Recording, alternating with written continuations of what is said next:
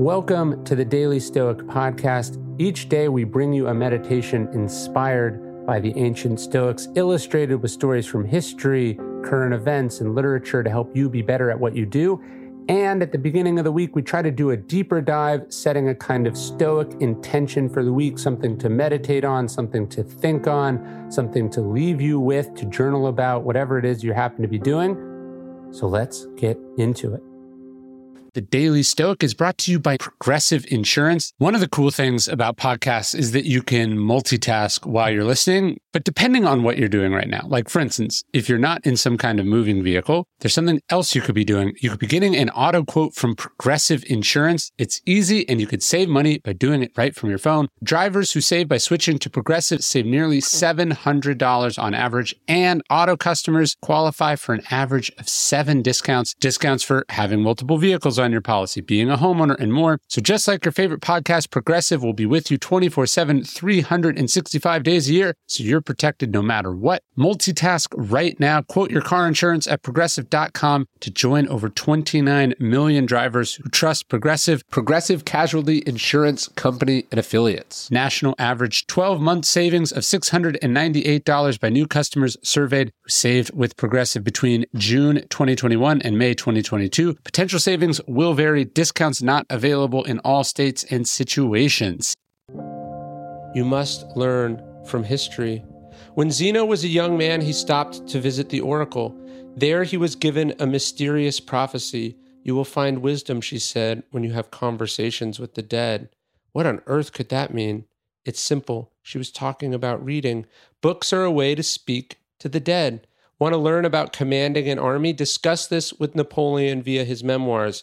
Want to learn how to endure exile or loss? Try Seneca's letters, his consolations, or the lectures of Musonius Rufus. Trying to navigate a terrible pandemic? You can talk to the survivors and the victims of the plagues of history, Marcus Aurelius being a good example of both. Nothing of these people are with us anymore, but somehow across the pages of their books and the books written about them, it is as if they are sitting across from us. And yet, so many of us reject the opportunity to have this conversation. We are, as they say, functionally illiterate by choosing not to read. And ironically, this is something one feels quite tangibly when we interact with the past. It becomes immediately clear how long the same things have been happening again and again without anyone seeming to notice. That men do not learn very much from history, Aldous Huxley once said, is the most important lesson that history has to teach us. If you wish to find wisdom, you must read, you must study history, you must avail yourself of the knowledge and the experiences of the dead. There is enough of it out there to last you a lifetime, to extend your lifetime, and ideally to help you make your lifetime something subsequent generations can learn from as well. And look, if you're looking to be a better reader, to supercharge your reading practice, strongly recommend something we've put together here at Daily Stoic. We're calling it the Read to Lead Challenge. It's 2 weeks of reading-based challenges, exercises drawn from the Stoics, who were, as we've talked about before, very active, thirsty readers. Harry Truman said that not all readers are leaders, but all leaders are readers, and the Stoics were no exception to that. So check this out. It's a Read to Lead Challenge. It's habits from my reading practice and Marcus Aurelius's and Seneca's and Epictetus and many other historical greats. So you can check that out at dailystoic.com/reading. Watch over your perceptions. And this is from this week's entry in the Daily Stoic Journal, 366 Days of Writing and Reflection on the Art of Living by yours truly and my co-writer and translator, Stephen Hanselman.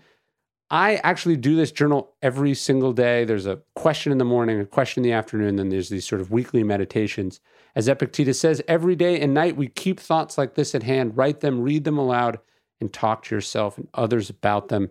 You can check out the Daily Stoic Journal anywhere books are sold. You can also get a signed, personalized copy from me in the Daily Stoic store at store.dailystoic.com. Every moment brings a flood of impressions of the world around us, and our minds are filled with the perceptions that arise with them.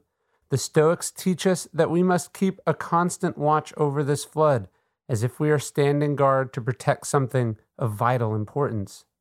What is it that we are protecting? Our peace of mind, clarity, and freedom, all of which are anchored in our perceptions.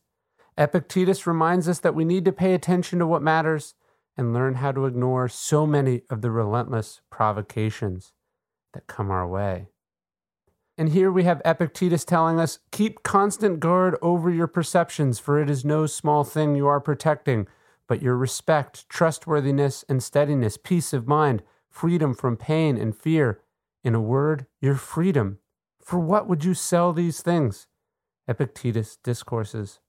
An important place to begin philosophy is this: a clear perception of one's own ruling principle. That's Epictetus's Discourses as well. I don't agree with those who plunge headlong into the middle of the flood and who, accepting a turbulent life, struggle daily in great spirit with difficult circumstances.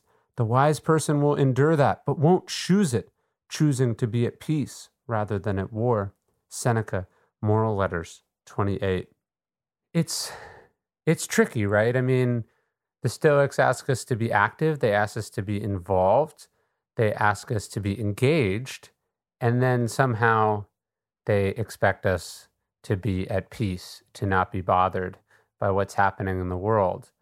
That's the tricky thing, right? Like, you can go off in your cave, right? You can go on your 10-day meditation retreat and get some semblance of peace or stillness. The tricky thing, and this is what I was trying to write in that book as well, the tricky thing is to find peace now, within yourself, while engaged, while fully aware of what's happening in the world. What you don't know about, what you tune out, what you pretend doesn't exist, it's easy not to be bothered by. But the key to Stoicism is finding the ability, the strength to have that peace and stillness despite everything that's happening. I open stillness as the key with the story of Seneca trying to write a letter to Lucilius, and he's in this noisy apartment in Rome, and he's trying to, he's saying, look, I didn't choose this. I had to do it. That's the cost of what his philosophy is demanding to him. The Epicureans said, hey, go flee to the gardens. Seneca has to be engaged. He has to live in the city. He has to be involved. But can he find peace within that? And he says that you can. You can find peace. You can become, as Marcus Aurelius talked about, the rock that the waves are crashing over, but eventually become still around. And we do this by keeping guard over our perceptions, as Epictetus is saying. It's knowing what to care about and what not to care about. I've had Mark Manson on the podcast before. The subtle art of not giving a fuck is not caring about anything. It's about finding the right things to care about and the things not to care about. So that sort of discernment is really essential to managing our emotions and our perceptions, which is the theme in the journal this month. As we say, every moment brings a flood of impressions, a flood of news, a flood of interruptions, a flood of things that we have to, that we're called to have opinions about, to react to, that are vying for our attention. And our ability to stand guard against this, to let the good things in, to keep the bad things out, that's the key. That's the struggle. That's the fight that we're all engaged in. So, even me, obviously I live out in the country a little bit. I live the life of a writer, which allows me, some shelter from the craziness of, a person who has to commute into a major city and work in an office with dozens of other people or hundreds of other people and TVs blaring and phone calls and meetings. And yet even there, even amidst my sort of privileged situation, I have to decide what to let in and what not to let in. What role does the phone play in your life? What role does, your colleagues or your partners play in your life? How disciplined are you about staying on task while you're in it? How long are you able to maintain your focus on what matters? Even if nothing's going on, is your mind the enemy of itself? Are you drawing yourself towards here? Are you drifting? Are you daydreaming? How to stay focused, how to concentrate like a Roman, as Marcus said, that's the most important thing. And so having a clear perception about our own mind, our own limitations, our own temptations, this is really the key. That's what we're working on here. That's what I want you to think about today and this week. Remember, keep constant guard over your perceptions, for it's no small thing you are protecting. You're protecting your respect, your trustworthiness, your steadiness, your peace of mind, freedom from pain and fear. In a word, what you're protecting is your freedom. Thanks so much for listening to the Daily Stoic Podcast. Again, if you don't know this, you can get these delivered to you via email every day. You just go to dailystoic.com/email. So check it out.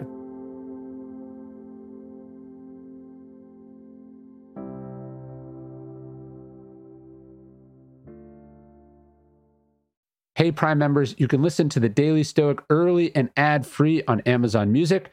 Download the Amazon Music app today. Or you can listen early and ad-free with Wondery Plus in Apple Podcasts. Guy Raz's How I Built This is a podcast where each week he talks to the founders behind the world's biggest companies to learn the real stories of how they built them. In each episode, you hear these entrepreneurs really go into their story. And Guy is an incredible interviewer. He doesn't just dance around the surface. He asks real questions because he himself is an entrepreneur. He's built this huge show and this huge company. In a recent episode, they talked to the founder of Liquid Death, that crazy water company that's become this billion-dollar brand. Follow the show on the Wondery app or wherever you get your podcasts. You can listen to How I Built This early and ad-free right now by joining Wondery Plus in the Wondery app or on Apple Podcasts. And for a deep dive in daily business content, listen to Wondery, the destination for business podcasts, with shows like How I Built This, Business Wars, The Best One Yet, Business Movers, and many more. Wondery means business.